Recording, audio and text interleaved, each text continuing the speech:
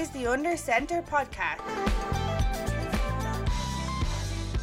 Hello, welcome to another edition of the Under Centre podcast. I'm your host, Dara Marr, and just like Will Smith, we are here to slap you with our free agency winners and losers 2 weeks into the free agent off season.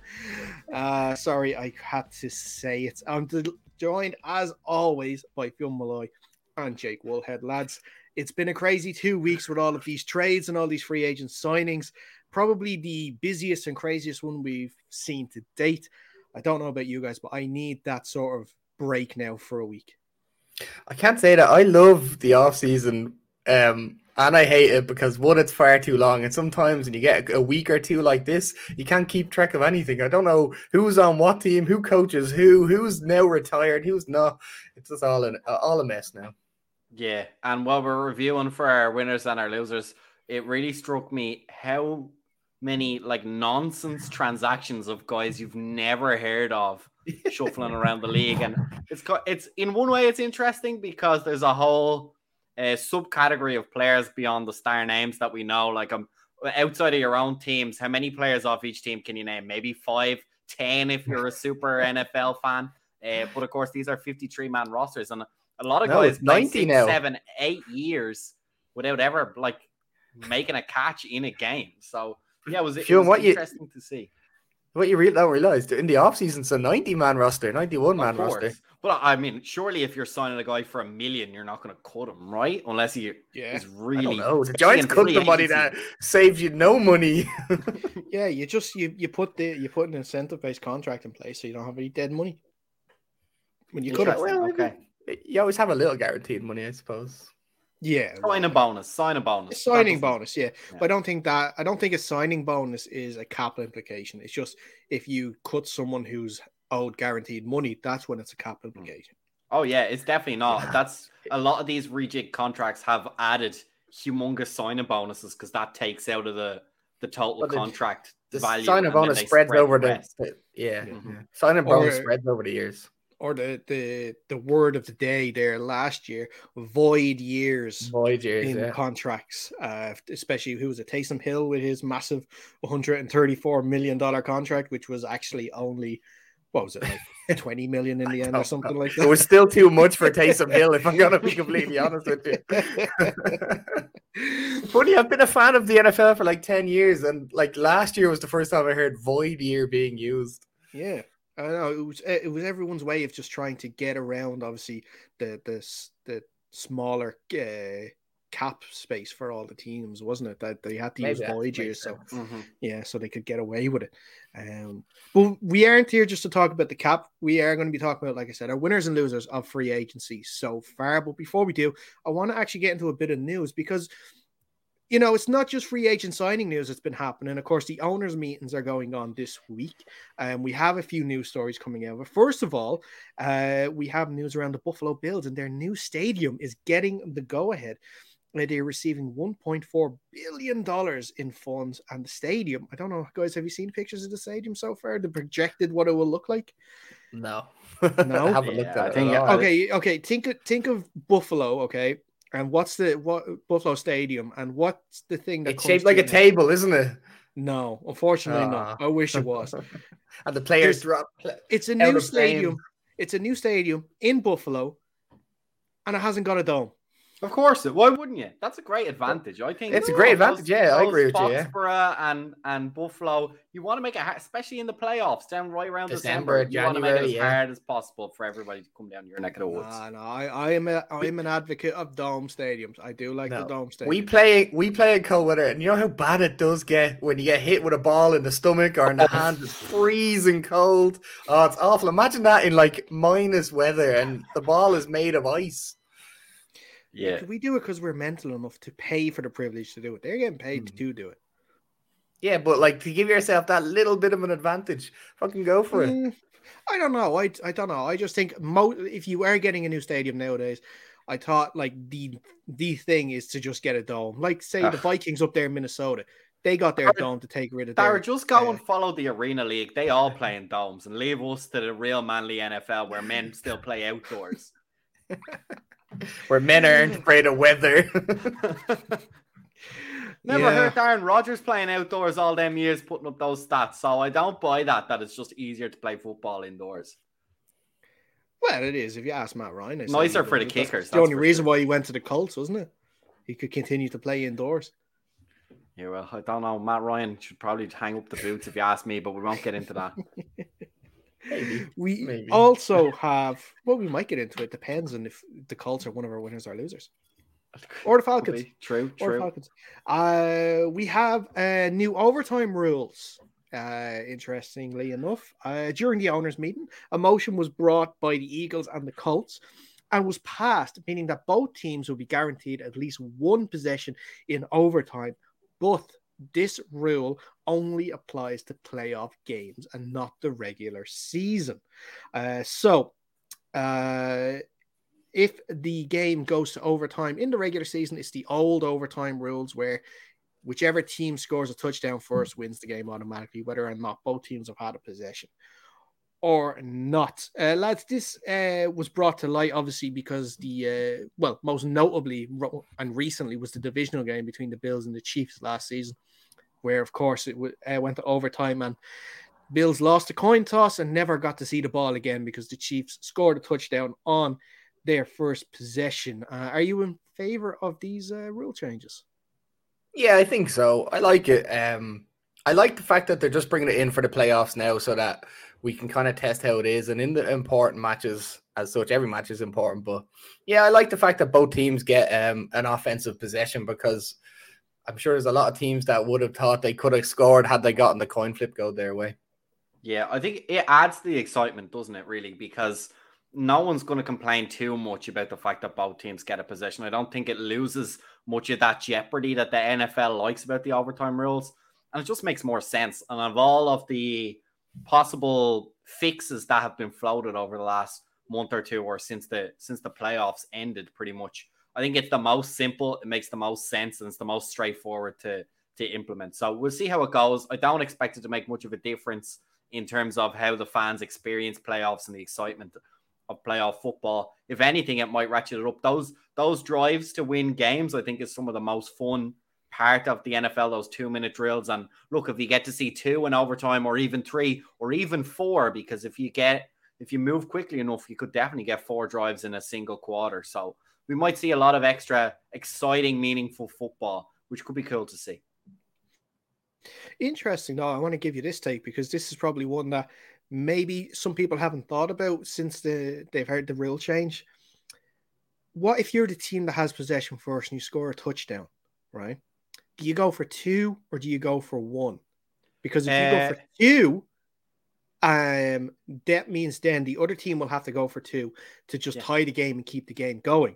But if you go for 2, if you go for 1, then the other team, when they get their possession back, can go for a touchdown, get a 2-point conversion, game over, you don't get the ball back. I wonder, should they maybe implement some sort of, you can only go for 2 on both your possession? Like the first team to get the ball has to go for 2 if they score a touchdown. Same with the other team. Because then you still have that might miss your 2-pointer. No, I don't know. Well, I like that extra jeopardy of where you have that choice. You can go for 1 if you want to play it safe, but you better be sure that you can stop the other team's red zone, like 2-point conversion. And that you don't have one of them kickers that misses a fucking field goal attempt or a point after attempt. But I guarantee you that will happen next season at one stage in the playoffs if a game goes to overtime. And then we will get calls from media and fans of the team that lost, probably mostly, that they have to change the overtime rules again. That now you can't go for 2, it has to go for 1 or something like that. Listen, it's that's the thing. There's no perfect rule change. Yeah, it's one of the most biggest sports in the world. There's tons of fucking people watching it. Obviously, you're gonna have this and that opinion. You're never gonna get it right, as you said there. So, I like the fact that they're at least coming to terms with that. Some of the changes should be implemented. So, I am happy with it. Are we gonna see a team forget about the new rule? And when the ball goes in the end zone, all rush the pitch, forgetting that now we need to kick an extra point and keep playing. Or they get a penalty, and then that'll be a flag that they push back for their extra point or their 2-point attempt. So yeah, I think was it a 5 or a 10-yard penalty or something like that. That could be another interesting wrinkle. Could be for sure. 15-yard penalty. Didn't somebody run on in one of the playoff games? And it was like a 15-yard penalty. Bowl, wasn't it? Yeah, it was one of the Bengals players. Yeah. And he ran onto the pitch. Smart move. Well done, guy. But yeah, so it'll be interesting to see. I'll be interested to see what happens. I think that's now it will make extra points or 2-point conversions a lot more interesting now to see what teams are going to do. I don't know if you kept watching the AFL or AAF, I don't even know what, XFL, one of them, they had their extra points. You could go for 1 extra point a kick, you could go for 2 from the normal 2-yard line, or you could get 3 points on I think it was 10 or 12 yards out or something. You had to go for a play that way. I thought that was really good. Yeah, the USFL are doing the same thing this year. Are they? Yeah, I like that. I think it's a cool little touch, especially if you're down by 3 or something, like 9 rather. And they're doing a change. They're not doing onside kicks anymore, so they're going to give you a 4th and 17 or something like that, like it was in the Pro Bowl. Yeah.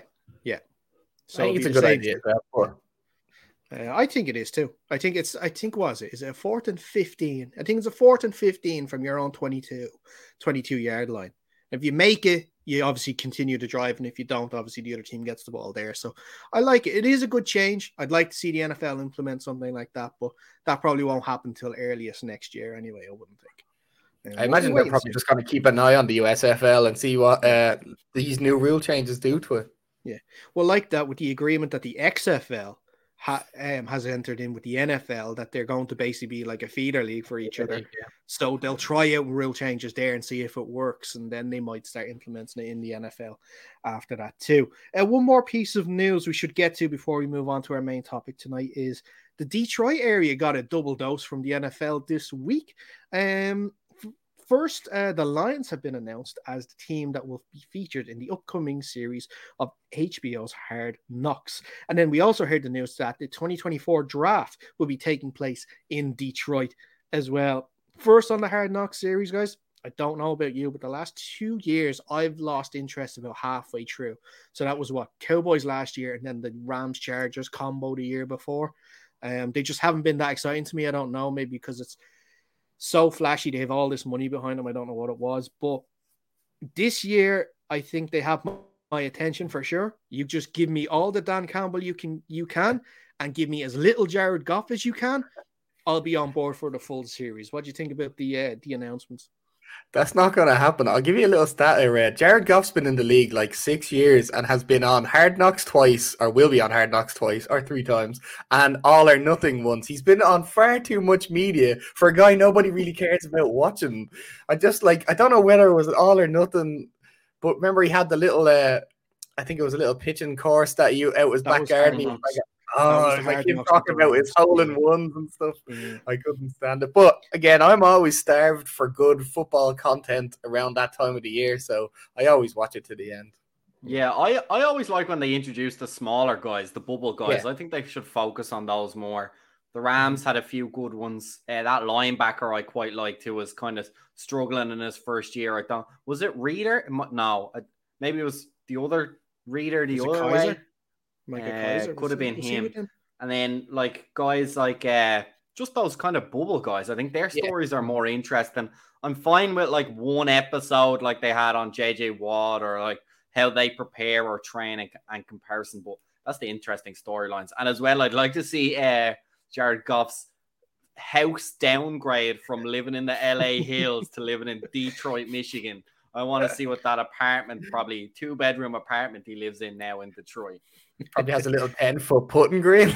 He can probably still, knowing Detroit from what I've seen on the TV, he could probably still ping golf balls off the roof of whatever building he's doing into downtown Detroit. I don't think it'll make any difference to that war zone of a town. We'll see though. It'll be interesting. Like that.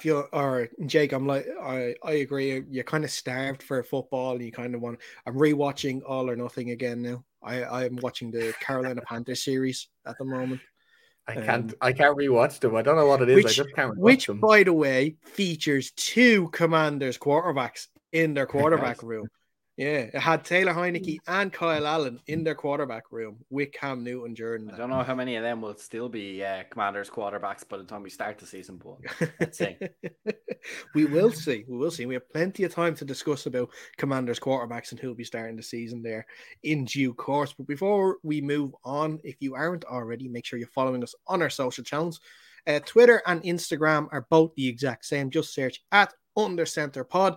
Make sure you're following or you're subscribed on our YouTube channel, Under Center Podcast. Just search for it. You will find us. That's where you'll find all of our shows, including our recent interviews we've had with ex-Seahawks linebacker Lofa Tatupu and ex-Panthers lineman Morgan Fox, as well as previous interviews had with like Wade Phillips.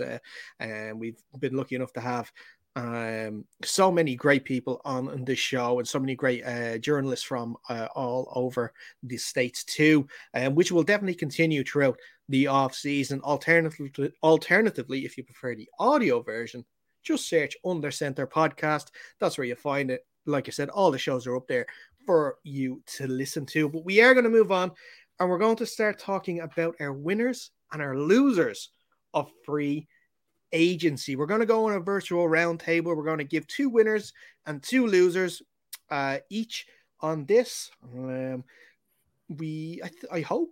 Now we had a discussion. I think we're good. I think we're going to have different teams for winners and losers because I don't want too many agreements. I want fights on this. This is why we do this.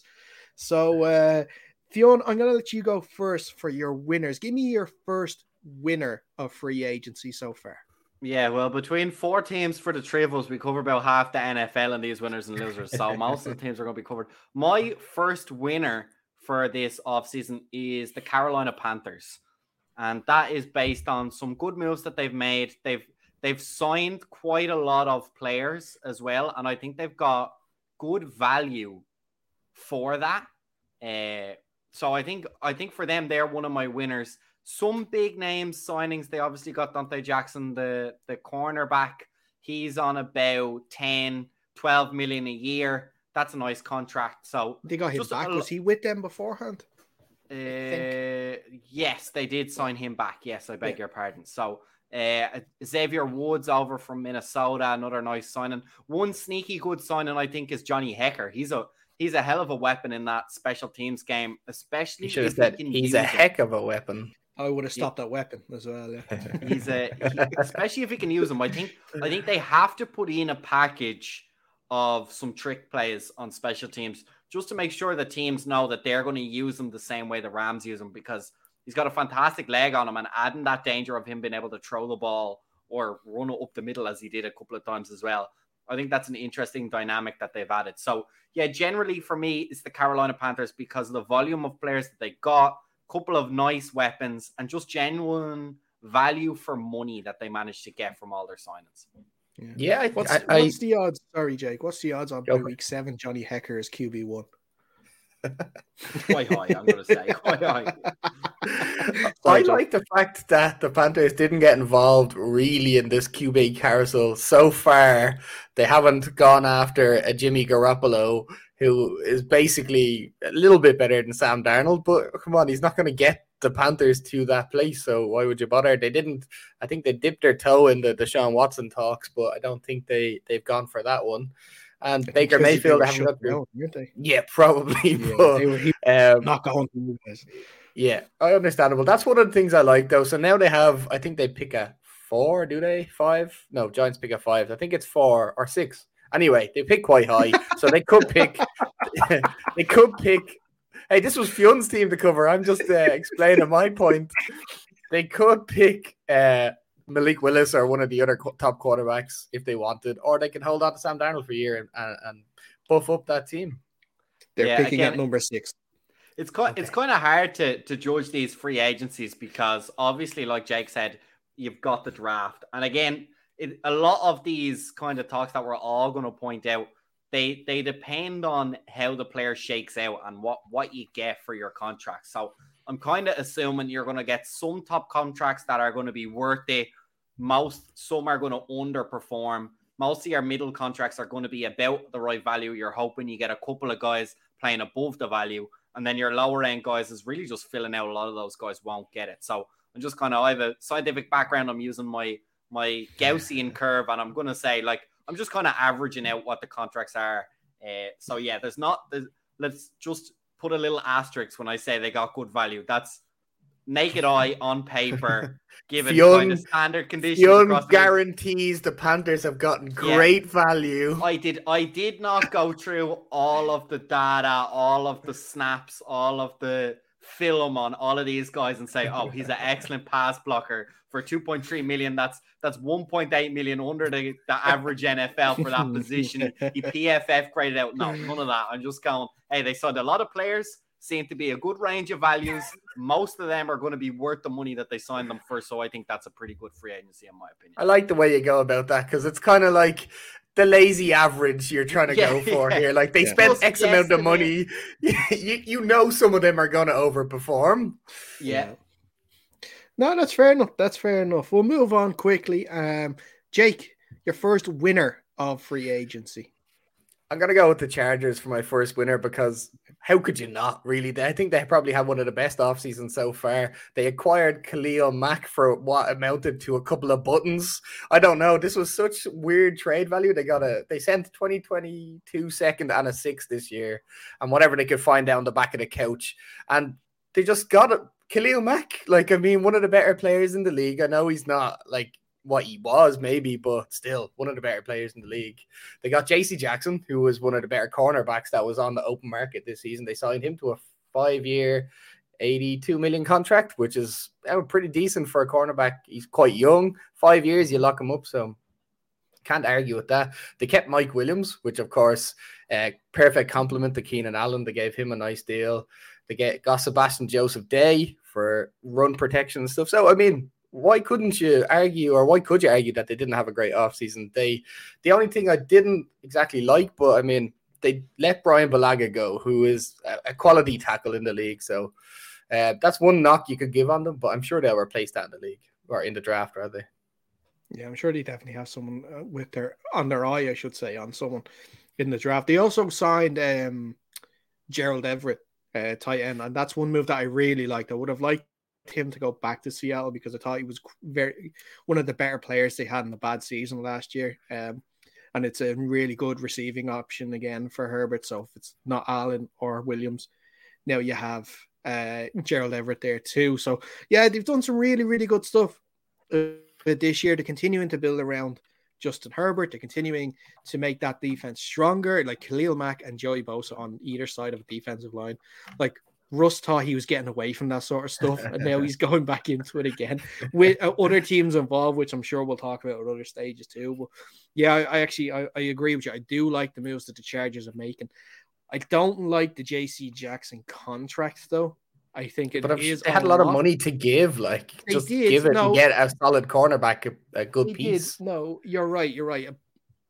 The only issue I have is, like, Bill Belichick let him go and was happy to let him go. He didn't offer him a contract. And I've heard Bill Belichick doesn't pay anybody. I know that, but I've heard rumors about him as well that aren't great. We'll see. And what do they say about ball hogs in the NFL? If you're a ball hog, that means you get targeted, and if you get targeted, that means teams see a weakness in you. That's why Trayvon Diggs gets targeted a lot.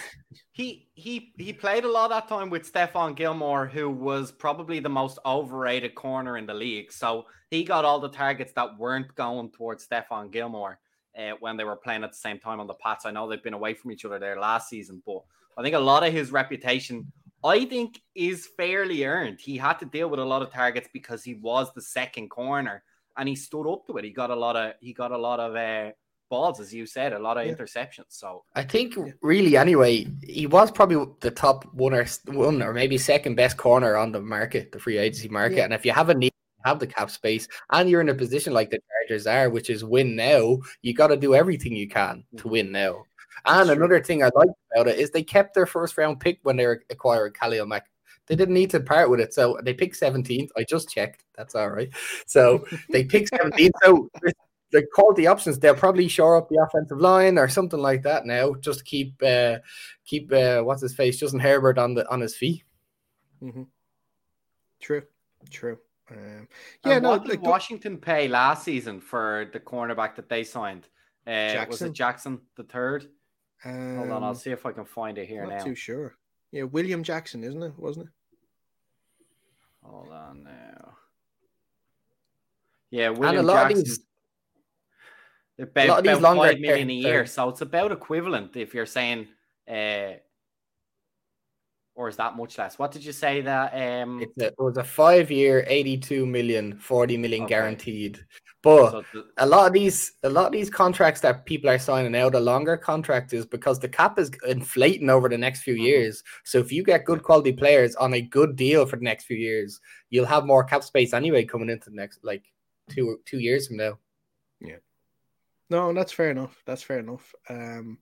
We'll move on. I'll give you my first winner of free agency. And for me, that's the Miami Dolphins.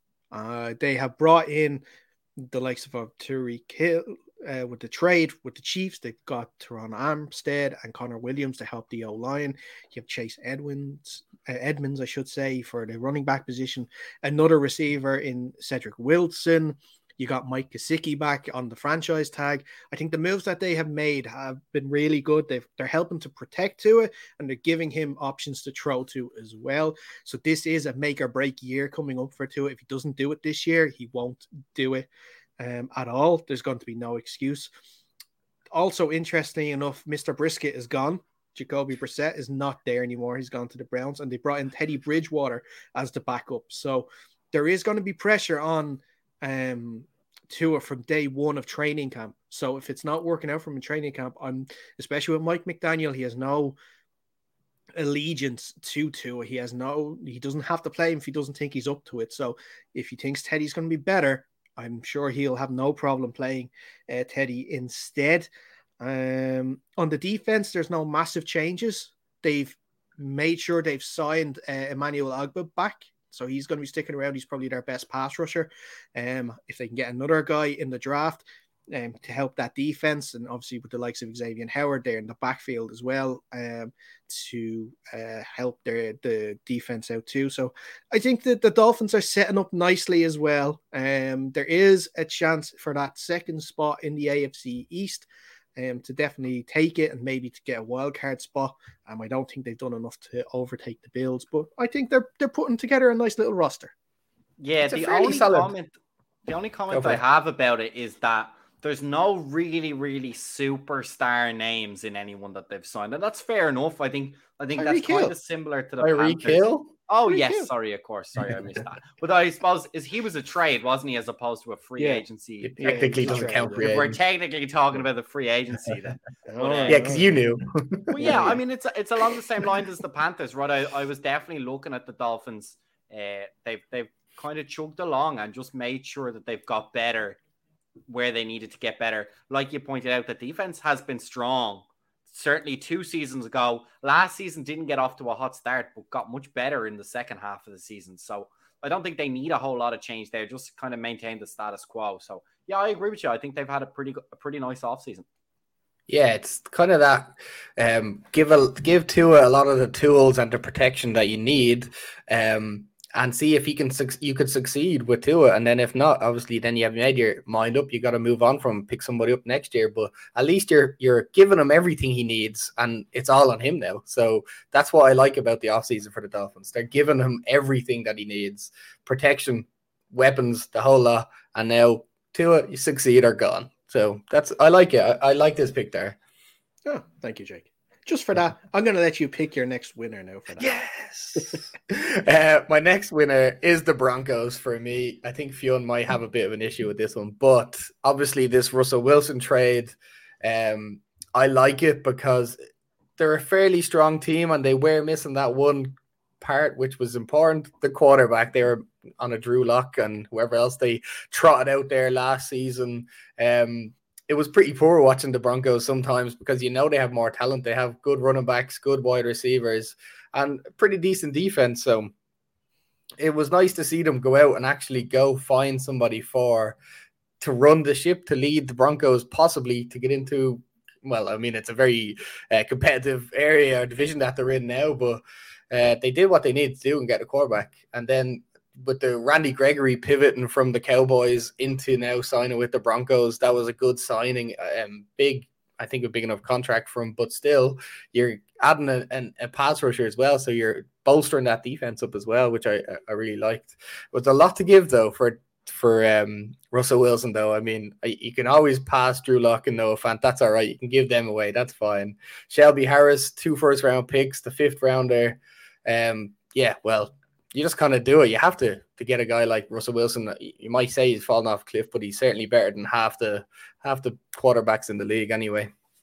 Yeah, I think you've nailed it. I agree with you. I think they've added, again, like all the teams we've talked about that have good free agency. It's not always about getting 5 or 10 superstars. It's about getting maybe 1 or 2 and just really getting good value for your money after that. And again, they have signed some great players and traded for a couple of great players. For me, it really does, whether they're a winner or a loser, hinges on Russell Wilson. And that's not just my opinion on personally how he plays. I think that's pretty much how it is. That, like, it really does depend on whether Russell Wilson plays really well or really bad. Personally, I think he's really bad. I think I'm worried about that low atmosphere. He was already had a penchant for flinging Hail Marys left, right, and center to absolutely no one. Now he gets to fling them even further to even less targets outside of Jerry Jeudy. So, yeah, that's what makes me nervous about that Russell Wilson. But hey, if he proves me wrong, which plenty of people have, then it's a great free agency. If he plays the way I think he might play, then I think it becomes a lot worse of a free agency. Listen, you have to give it to them anyway because they had to go balls to the wall, and that's exactly what they did. They threw everything at it, and if it doesn't work, everybody on that team is gone. The front office, they're all out. You traded all our picks away to get Russell Wilson, so you could fuck off GM and head coach. But if it pans out, they'll be like heroes in Denver. Mm-hmm. Mm-hmm. That's true. That's true. The only issue I have with it, and look, call it sour grapes or whatever, because Russ is gone from Seattle. Now he's off the cliff. Dara's all in on Russ. No, it's not. It's not. Well, look, we'll see. Maybe. No, but there's an issue I have with it, and this goes back to loads of discussions we've had before, Fionn. And this is a side that you don't agree with in terms of, quarterbacks getting involved in teams. Say, Russ is very vocal about wanting to be involved in that sort of stuff. And he's coming into a situation where it is in general sense, it's a rookie GM. It's only a second year in charge of the Broncos, and a rookie head coach who has never head coached any team before, Nathaniel Hackett. That I have a fear, and I hope this doesn't happen, because you don't want to see teams implode like this, but you rely too much on Russ, and I think that's going to be your detriment. I think Russ, I'm not going to say he's not a bad player. He's a great player. And I could be wrong. You can clip this and then tell me in this time next year how stupid I was if, Russ is lifting Lombardi trophy in Vegas, I think it is next year. But I just think that you have to sort of tamper things with it. Like when Russ was let cook, it didn't exactly end too well for the Seahawks that year. Russ can be a great quarterback. Just is a great quarterback. But I think there is a lot of hype around him. And we said in group chats, I'm not putting them down as a guarantee to make the playoffs, let alone go to the Super Bowl this year. That conference is so tough. Not just their division, the conference in general is so tough. But we'll see. In terms of the additions that they made to try and make them better, they are definitely a winner, though. Mm-hmm. I think again we have to look at what time says, and we'll talk, I presume, more as the off season goes on, maybe building into the season of what is a good season for the Broncos, what is a good season for Russell Wilson, and like we said already, and we can only repeat it so many times, that's really going to say whether they end up a winner or end up a loser by the time we get to the end of the season. Yeah, exactly. Fionn, tell me, who was your second winner of the free agency period? I've gone for the Cincinnati Bengals. They did lose CJ Uzomah, which I think is quite a good tight end, but they made a lot of key signings. They signed a guard, a right tackle, and a center for what I think is pretty reasonable money. $6 million, $7 million, and $8.7 million a year deals for those guys. They did re-sign Eli Apple, who splits opinion as to whether or not he's worth that money. But you know what I mean? They've got good players. They've addressed the needs that they have for, again, what I think is reasonable value. Again, like all these things, we'll find out at the end of the season whether they play up to those contracts, above or slightly below. But on paper, I don't think that's wildly overpaying for what they got. Good, solid names that are known around the league as good offensive linemen. It was a big area of need for them. They've signed 3 right off the bat. And I think in general, you tend to be able to pick up some decent, passable offensive linemen in the draft as well. So I think it's going to go well for them. I liked that they didn't mess around. They immediately jumped in. Didn't go huge mega money, which sometimes teams like that can get not tricked into, but baited into. So yeah, for me, again, it's just a good value for money, a good haul of players as well, that really addresses the needs that needed to be addressed. Yeah, I can't disagree with that. I mean, protecting the quarterback that you have to protect. We know he's a quality quarterback. You've got some weapons for him to throw to, but make sure he has enough time to throw to them. So yeah, absolutely have to agree with that. It's been a good offseason for them. The Eli Apple thing, I don't know. I mean, I'm familiar with him from a Giants standpoint, and it's just sour grapes he left in my mouth. I mean, he had a bad Super Bowl, but he didn't necessarily have a bad regular season. He played pretty okay, if I remember right, during the season. It was just that kind of the mouth that really got him in trouble coming into the playoffs and into the Super Bowl. Yeah. Well, yeah, this thing, like the Super Bowl, he got burned by Cooper Kupp, but Cooper Kupp was burned in every corner he played against that season. So like he's not as if it's anything new to him. So yeah, I like the additions that they've made. They've been quiet about their business. They've gotten these guys that they need to protect them. Who was it? La'el Collins from the Cowboys was a really good one. They actually brought in Hayden Hurst from the Falcons, who I think is a bit of an underrated tight end. I think so too. CJ Uzomah. He's always played second fiddle to first Austin Hooper and then Kyle Pitts. I think if he is tight end 1 in a place, I think you'll see him do really, really well. So I like what the Bengals are doing, and they have a chance now because they are doing well. If they draft well as well, that they can sort of, take control of this AFC North for a little bit, especially with the uncertainty around the Browns quarterback, who we don't even know if it's going to be playing next year or not. So I like that. It's a good move. And I think that they're doing quite well. I do also like the theme so far of tonight. I don't know if you guys have noticed, but every team that we've announced as winners so far, and my one now will be all AFC teams. It's been a strong vision for them. Yeah, and I think all our losers are going to be NFC teams this year. The NFC got considerably weaker this year for sure.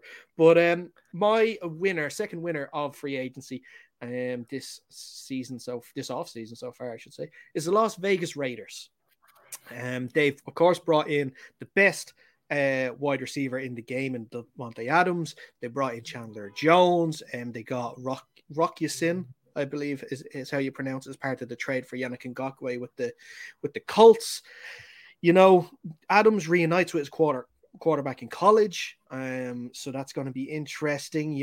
Adams, Darren Waller, Hunter Renfrow, maybe Josh Jacobs if you can keep him fit, or Kenyon Drake, whichever one that you use. That's a really, really potent offense. Still question marks over head coach McDaniels. We'll see what happens there. Additionally, like I said, getting Chandler Jones to get on the line with Max Crosby is going to be fantastic as well. It's going to be really interesting to see. There are some holes they still need to address, most notably the offensive line.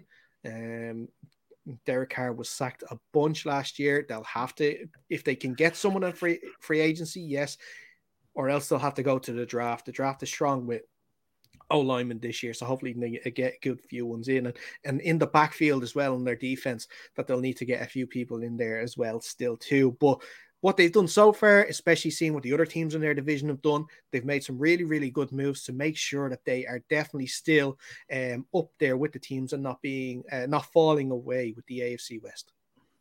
Yeah, I mean, you can certainly on paper, it just sounds like all great stuff. You have Davante Adams now, you've got Chandler Jones, you've got all of this, but still led by a quarterback who I'm not a huge fan of, Derek Carr. So I guess you have to give him weapons and you have to protect him and you have to have a good defense for him. But still, I mean, it's the toughest division probably in all of football at the minute, and you're going to ride it out with Derek Carr. I don't know if that's just a viable opinion for me, but certainly one in the sense that they acquired some excellent players, but I'm just not a fan of Derek Carr, and that really puts this down for me.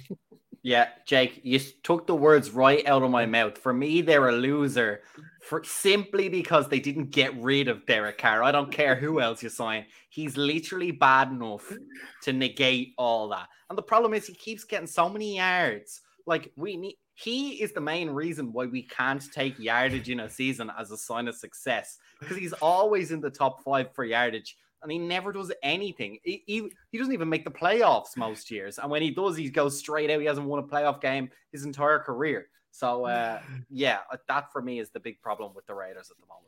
It's such a bad team, and that's why he's got huge amounts of yards all the time. Like Matt Ryan, he always had huge amounts of yards. It's just because his team's shit. Like, he has to throw that many. Fair enough. I know. But look, the rest of the team is good. We'll see what happens with Carr. We'll see if him and Davante Adams can reconnect that sort of college relationship that they had, or college chemistry. We'll see, though. We'll see. But where there's winners, there must be losers. So we're going to give our losers of free agency so far. And I'm going to go first on this one. And my first loser of free agency so far, so you guys can steal it, is the Dallas Cowboys. I'm always a fan of this one. So an example of some of the players they've lost, Jake, you mentioned them a little earlier, Randy Gregory, who they seem to have signed, sealed, delivered, but they ended up being delivered to Denver instead of Dallas. Put the wrong postage address on that, did they? I think so. Yeah, I think so. I think the air code was wrong on that one. Probably, so it went to the wrong place. They've lost Connor Williams to the Dolphins, La'el Collins, like I said, to the Bengals. Amari Cooper they traded to the Browns, and Cedric Wilson, of course, also gone to the Dolphins. A lot of these cap implication departures, obviously due to the massive contracts the likes of Zeke and Dak are on. It's unbelievable to sort of, and they have been able to attract any decent free agent signings also. Is it because they can't afford them they only have a certain amount of money to spend? Possibly. Are they looking at the draft instead? Maybe they see better value there, possibly. But right now, the team has not gotten better. It's gotten worse. And if they were to go into the season the way they are now, without getting any decent additions, I feel that they will struggle to get out of the division, especially with the likes of I like the idea of Carson Wentz in Washington. I think that helps them. So we'll see if that pushes them to that division. I had to think of the other teams, Eagles, as well, with another year with Jalen Hurts. We'll see what happens there. But like, there's other teams around them are getting better, but they're not. And I think that if they don't try and get some of these lower end even free agents to even help the team get bodies in, and then if they don't draft well, they could be in a lot of trouble heading into next year. Yeah, I mean, I'm always for shitting on the Cowboys, so I completely agree with it. I think the Randy Gregory thing was a real strange one, because it's something that the Cowboys always do in their contracts, is something to do with if the player gets a penalty, a flag thrown for them, the Cowboys can then void all their money that they haven't already paid them. And obviously you don't want that. I think the only other person on the Cowboys that doesn't have that is Dak Prescott. So, I mean, I don't know how they implement that if they need to get the money or whatever, but still, that's in their contract. You don't want that. So that's the reason I believe Randy. That's interesting, because they were the most penalized team last year with flags. Yeah, they probably had to Jerry Jones. It's so that's probably why they do it. But that's such a weird thing to get hung up on, like by one of the better players at his position. Why you would let him go over something that you're probably going to have to fight in court if you ever did try to get the money back from it. But yeah, that they kept Dak Prescott, which I think is probably, I mean, who are you going to replace him with? I get it, but he's probably at his highest value. I mean, get something for him and then move on, because I still don't think he's the best quarterback that ever walked the earth, which all the Cowboys seem to seem to think. And the Elliott contract is continuously biting them in the arse now, which is also very good. Having to let Amari Cooper go. Like, I know you can say they have what's the CeeDee Lamb? They have CeeDee Lamb, I know. And then they paid, who did they pay? The other wide receiver. Michael Gallup. They played Michael Gallup. He was injured last season, so they're hoping he can return to form. But I mean, that's just Cowboy way, I guess. And I'm always glad to see them fail. Fat Zeke on a fat contract is killing them. And that's what happens when you let an 104-year-old man run your American football franchise. He makes decisions that are not logical. And yeah, I think the Cowboys will struggle more and more the longer and longer that he has, because he really does have a lot of influence at every level in that football team. Well, he's basically the GM. He's basically the GM. He is the GM, yeah. And look, we all know owners. I personally think it's good for owners to really enjoy the football team and be owners because they love football and get involved, but also to know their limits. They are businessmen more often than not these day and age because of how expensive the teams are. They are not football players. They are not football coaches. They are not even football executives. And so they really need to trust themselves, hire the guys to run the team.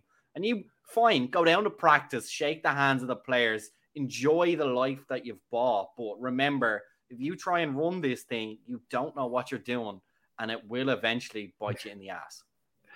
Yeah, agreed. A lot of the NFL owners, like, they've been a part of football families for years, but they've not been players a lot, like, or coaches or anything like this. So they just have football in their immediate surroundings. It just doesn't make you good at managing a team. Like, yeah, no, fully agreed. Fionn, who is your first loser of free agency? Jets, Jets. Jets doing Jets things. They're making no sense. What did they do? They have spent $45 million on tight ends for some reason. They did sign DJ Reed from Seattle and Uzomah, I think. What I think is a pretty big contract.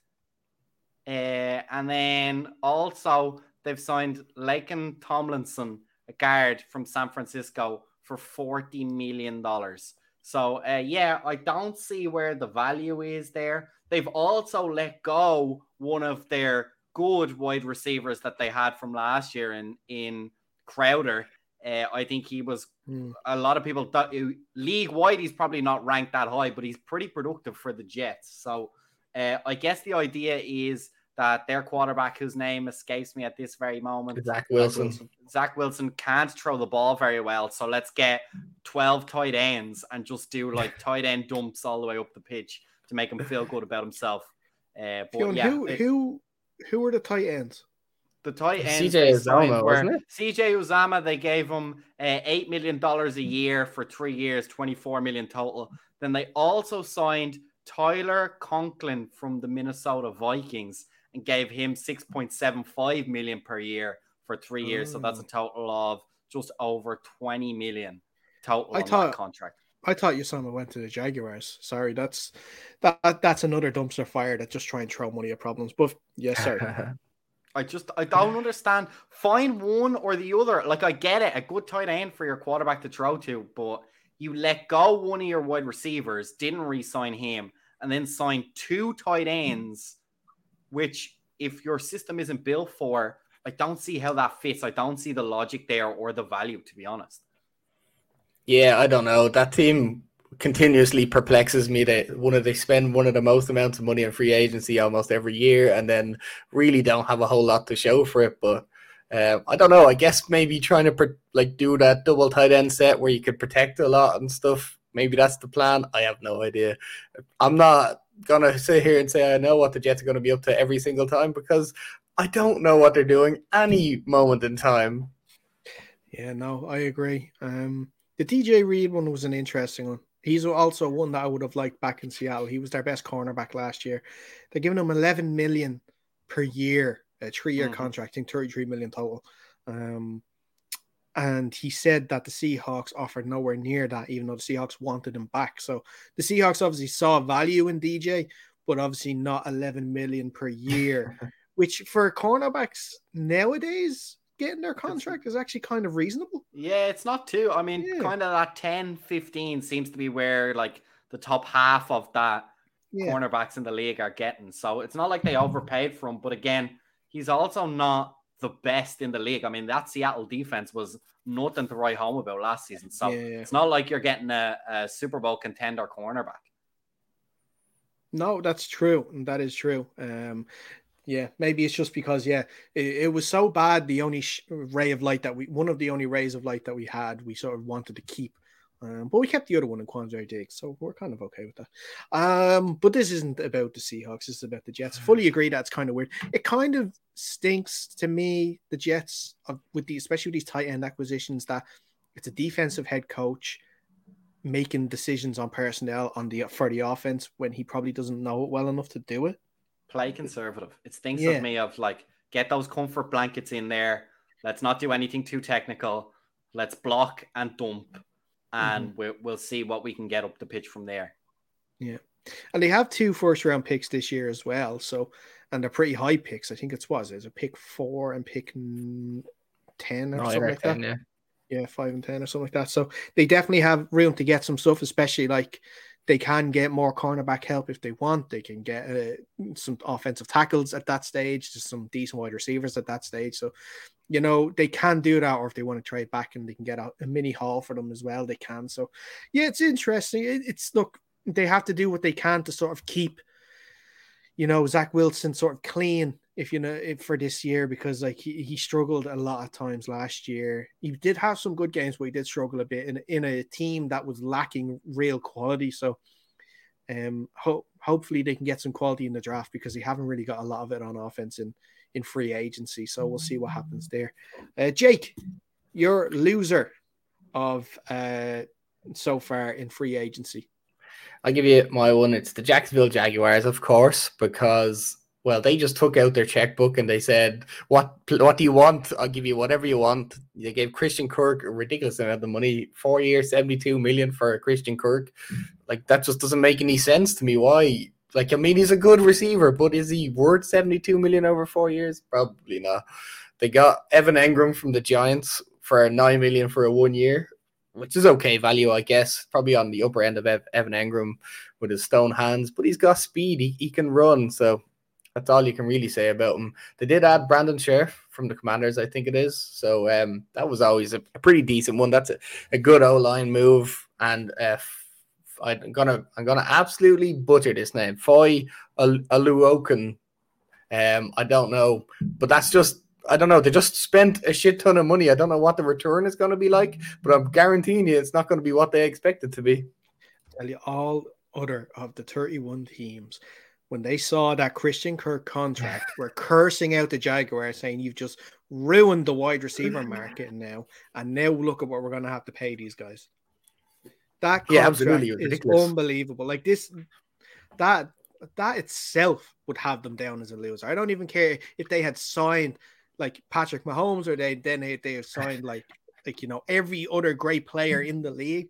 You gave Christian Kirk that money, and look, I'm not normally against players getting their bag. If you can get your money, take it.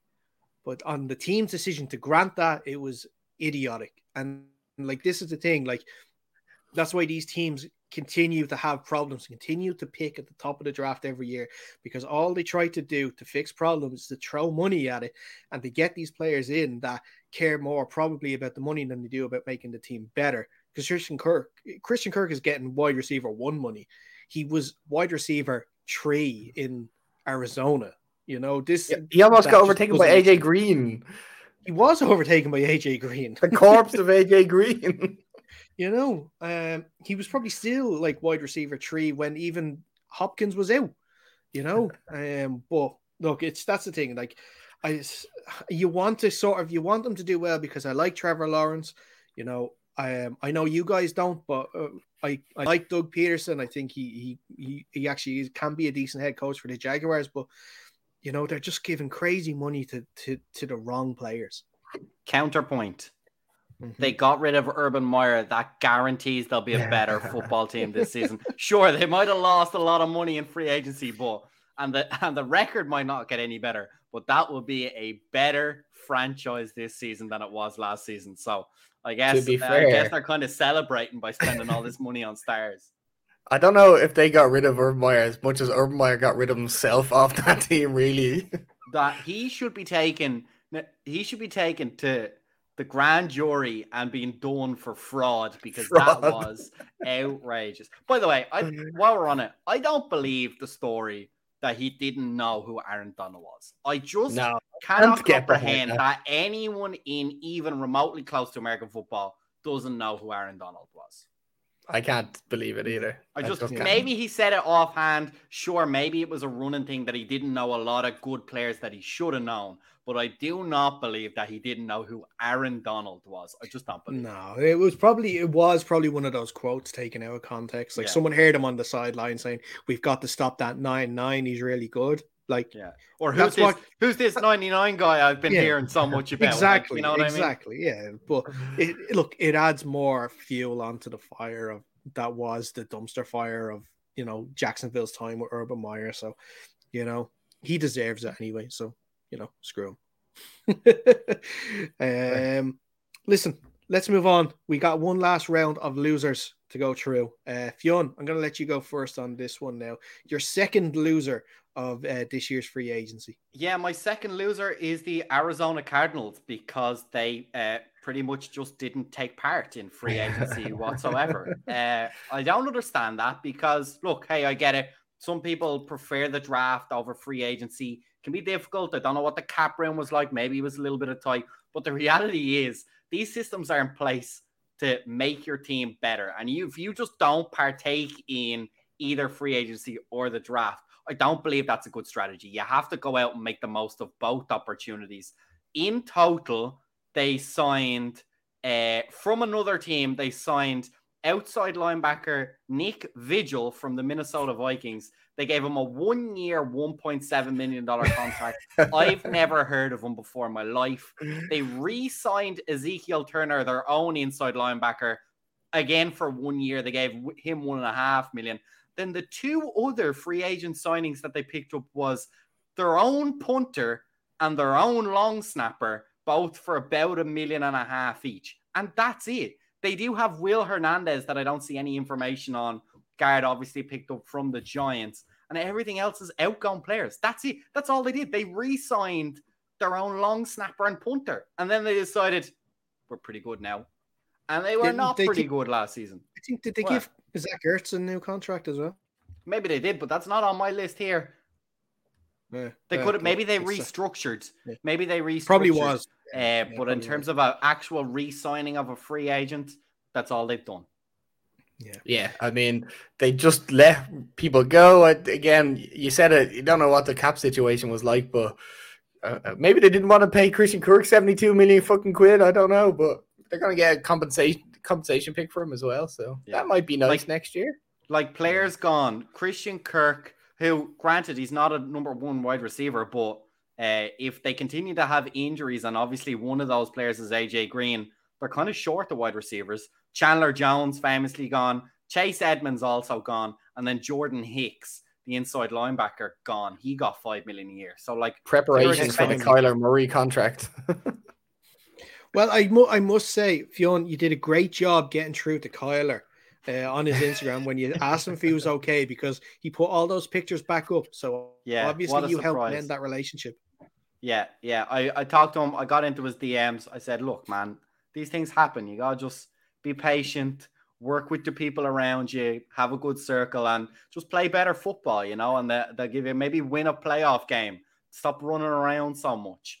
And he took that really to heart, and he said he would do his best to work on it. And look, things got better for him from there. So I think it's a lesson to us all, really, in the long run.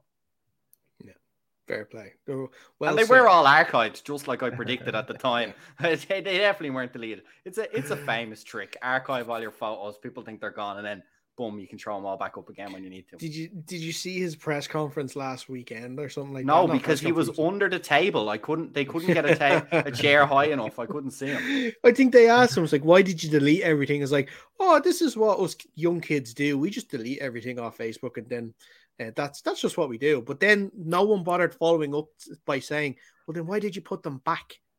Oh, because he wasn't going to answer. No, he wasn't going to answer. He was probably gone at that stage. But Jake, your second loser of free agency this year, who was it? I'm gonna have to do a little bit of self inspection here. The Giants obviously hadn't had a rough couple of seasons, you could say, led by the infamous Gettle Magic, who decided he would hand out all the money, restructure all the contracts. So this year we have no money to sign anybody. So not exactly our current GM's fault, and he couldn't do a lot with the €2 we had to spend on free agents this year. So he set himself a little goal of €40 million in cap savings, dollars rather, in cap savings this year. So had to drop a few players. Wants to get rid of James Bradbury to clear off 12 million or something. But because he's announced that, nobody wants to trade for James Bradbury anymore because they know he's going to have to be released at some stage to get this money. They dropped Logan Ryan, who was one of our better safeties, leader in the locker room, for a saving this year of $1 million and a cap hit of 11 million. That's the dead cap hit. Doesn't make any sense. It's 3 million next year, but still not that big of a deal. What else they do? They signed a couple of bargain bin players. They know that depth signings and stuff, but I can't really mention any of them. They signed Glowinski, who is a center, because we don't have a center. We don't really have any offensive line, with the whole different story. And they signed Tyrod Taylor, which I think was a bit of a mistake. The contract wasn't too bad in the end with the guarantees and that, but I just think, why spend that much on Tyrod Taylor when, like, we know he's not that good? He might be better than Daniel Jones, but why not just let Daniel Jones have the year and then fucking pick somebody else or give Daniel Jones an extension? But I just don't understand it. I tell you what, Jake, because he's going to look great in that New York blue. That royal blue, baby. He's going to look great in that New York blue. I tell you, he will. Well, if you're a GM and you're picking players because they might look good in your color, I think you need to go find a new job. That's what I do in Madden. But yeah, no, I agree with you there with the Giants. They haven't been able to do anything. It looks like they are saying, look, this next year, forget about it. We need to just get rid of this dead cap money and go into next year. Hopefully make a few decent draft picks this year. You got 2 first rounders, haven't you guys got this year? We've got 5 and 7. 5 and 7. Well, then there you go. If you don't want to pick up 5 or 7, you can still get a mini haul for one of them as well. So that could work too. Just don't take Sauce Gardner, please. Just let him come down to 9, and that'll be swell. I don't know if he'll drop that far. No, he won't. He won't drop that far at all. What is a good season for the Giants this year? Finally being over 500 for the first time in about 12 years. That would be a great season for the Giants. Vegas has us set. Actually, you can't even go 500, don't you? You have to go over 500 now. Yeah. Vegas has Giants at 8 wins, which I think is a bit generous. I can't see them getting more than 5, maybe 6 if you're lucky. But the point is, isn't it that it's not even just by the end of the season. At no point in the last 5 seasons have you been over 500. At no point. Yeah. Like midway through, first 2 games of the season, like at no point were you ever more than 500. Which is it's been a rough couple of years, Fionn. I'm not going to lie to you. We haven't won the first game of the season in years. I don't know how long it's been since we won the first game of the season.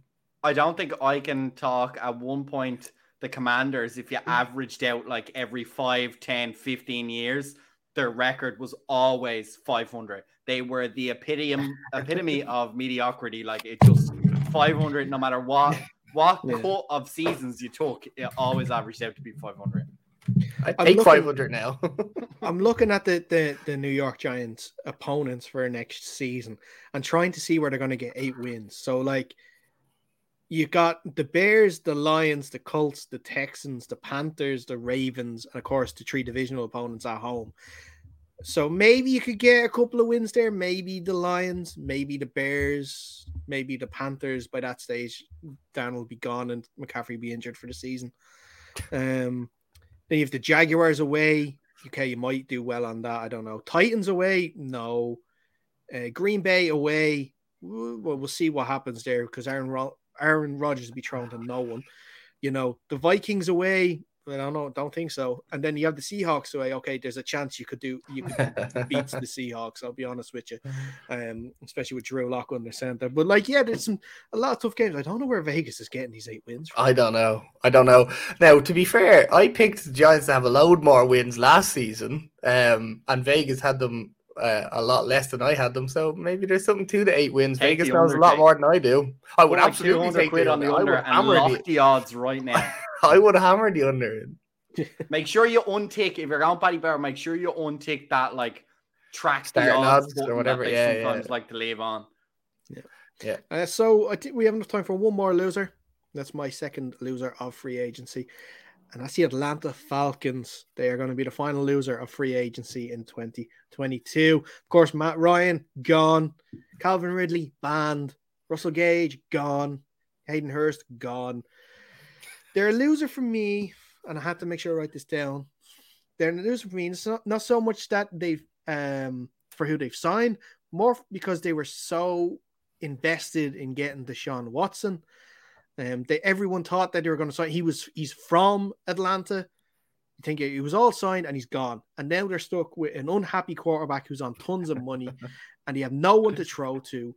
So they end up having to trade their unhappy quarterback, taking on a load of dead money in the process. Literally, Kyle Pitts is the only receiver they have there at the moment, and Cordero Patterson. Yeah, he'll probably play running back more than he will play receiver anyway. But, and I feel sorry for Kyle Pitts because, he is a good player, but he's going to be on a trash team now for the next little while because you've got Marcus Mariota there now under center who, let's be honest about this, hasn't actually thrown a ball in a game in the last 2 years. He's been mostly used for read option plays for the Raiders. They're obviously setting themselves for the number 1 pick next draft, not this one for obvious reasons. I don't think they'll take a quarterback in this draft. I think they're looking ahead to next year's draft. But yeah, they've just been an absolute dumpster fire. And you also have to feel for Arthur Smith. He did the best he could last year with that team. He would have hoped to progress this year. Jake, you talked about it throughout the season as well, that they should have got rid of Matt Ryan. And yes, they probably should have, but probably not this way, where they've upset him because they've went after a quarterback. They've had no sort of contingency in place. But yeah, they've just been an absolute mess this offseason, and you really fear for them going into the regular season. I'm going to say this is one I disagree with you because I have been a staunch supporter of the Falcons pressing that big red button and blowing up the entire team. Maybe they've done it too late, but they've at last done it. They might as well trade Kyle Pitts away now and whoever else they can get anything back for him and then just rebuild that entire team from scratch. There's absolutely no point. I'm going to say this is it's not a win as such. It's a neutral free agency offseason period for the Falcons because they got rid of Matt Ryan and they got rid of a whole bunch of players, and that team wasn't going to do anything anyway with Matt Ryan. Like, even with Deshaun Watson, that was a huge mistake going after him, but still, they had to get rid of Matt Ryan anyway. Yeah, Jake, for some reason we're on the same page today. I thought the same thing. They had to get rid of Matt Ryan years ago. I really feel he's almost the same situation as Carr. He's become the limiting factor. He's just not good enough. And yeah, you can say the team around him isn't good, but I think the facts state them, or the stats speak for themselves. He was not good enough to overcome what they needed. And I don't think no matter how much value you add, I personally don't see him being able to replicate that run they had that got them to the Super Bowl. What's that, 5 or 6 years ago now at this point? So yeah, I think it was time to move on. He's not the youngest quarterback. It's not like you're sacrificing a whole load of young years or that he might burn you on another team. I really think he's going to disappear into oblivion now at this point. Has he re-signed for any other team? He's on the Colts now, isn't he? Oh, he got traded to the Colts. Yeah. Oh, I beg your pardon. Yeah, I don't know if he's going to be an advantage for the Colts, to be honest with you. They don't need the quarterback to do that much, though. They just need the quarterback to be able to throw a few passes and let Jonathan Taylor do the fucking rest. Is he the only quarterbacks have the Colts got on the roster as we speak? Well, they had Carson Wentz to trade away, so I think it's Brissett. No, Brissett is on the Browns. It's the rookie quarterback behind Mason something, isn't it? Is it? Okay, I was just wondering if there was any competition there that might even give him the yips in terms of if all you got to do is hand it off. They pick at Who was it? The Colts? Are we talking about? Sorry. Yeah. Oh, the Colts. Oh, well, then the Colts don't. They don't have a first round pick this year. Yeah, they're doomed. I think they gave it to the 49ers. The Eagles, wasn't it? Did they give it to the Eagles? I'm not seeing actually. Oh no, they did give it to the Eagles. You're right. Sorry. In the Carson Wentz trade. Yeah, they gave it to the Eagles. Eagles Over 70%. Yeah. In the Carson Wentz trade. Currently, though, just looking very quickly here, the next person up for the Colts after Matt Ryan is Sam. Was it Ertlinger? Oh yeah, that's who they drafted him last season. Yeah. He was. He's their backup there now at the moment. So yeah, I was going to say maybe they might draft a quarterback this year, but they can't even. So they shouldn't. No, they shouldn't. Not at the second round. You shouldn't. But Atlanta are in number 8 this year. I know I mentioned that they may not draft a quarterback this year, but look, stranger things have happened. I wonder, will they want to jump up to 5 ahead of the Panthers? Oh, I don't know. Yeah, Panthers, I think. Have they got anything that they could give you, Jake, that you'd even want to get you? They got get your 4 picks. 4 picks back, a first round, maybe the first round next year. Yeah. Okay. 4 spots to get your quarterback. I'll take a first round next year. What about AJ Terrell in that too? Well, if I get that too, I don't mind. Yeah. I want a first round pick next year as well, though. That's the thing. Yeah, take this. Take the keys to the stadium as well. Here you go. Take it all. Nice, yeah, that'd be nice. It's a nice stadium, actually, that Atlanta one. It's a very nice stadium. But yeah, so okay, I understand. I can see where you guys are coming from if you disagree with the Falcons thing. They are blowing it up. It looks like they're blowing it up. I just think the way they've blown it up has just been a bit of a clusterfuck. That's why I think they have. They've done the right things, but they've done it the wrong way. You know, that's why I saw them as losers in this. You know, and I don't think they optimized the value of the blow up, if that makes sense. I don't think they got a whole lot of future potential that they're not going to have to lose themselves into, if you know what I mean. They're not sitting on a whole horde of picks or anything like that. So I think that's going to be a big problem. Yeah, that's very true as well. It's very true as well. But I think that's a perfect place to wrap up this edition of the show. Guys, as always, thank you so much. Thank you. We'll, of course, be back again very soon. Maybe this week, maybe not. Keep an eye out on our social media channels. The only way you can do that is by following us on Twitter at UnderCenterPod or Instagram at UnderCenterPod. Make sure you stay close to those two as well, because we are keeping up with, of course, the American Football Ireland season. Of course, we're heading into week 4, so there'll be more fixtures, including your very own North Dublin Pirates taking part. We are, of course, traveling up to Louth to take on the Louth Mavericks in Dundalk IT. So if you're around Dundalk, come down to the game. Check it out. It should be a very entertaining affair between the two sides. We are, of course, on the back of a loss, unfortunately. Louth are on the back of a win last week in Antrim. So an important game earlier on in the season in terms of who wants to go ahead and make it to the final of Division 2. Of course, there's so many other games. Keep, like I say, close to our social media for the fixtures and where they will be, so you can check them out if you are indeed in the area. Go to our YouTube channel, Under Center Podcast. You'll search for it there. We'll be there. Subscribe. All of our shows are there. The same on the audio side. Just search Under Center Podcast. Subscribe. All of our shows are there too if you prefer listening to it on the walk, because, lads, it's a grand stretch in the evening now. Plenty of time for walks, listening to the Under Center Podcast as you're walking the dog, or if you're just going for a walk on the beach or the park with a coffee. So it's well worth it. But like I said, guys, that is where we're going to wrap up this show. Until next time, stay safe, and we'll see you soon.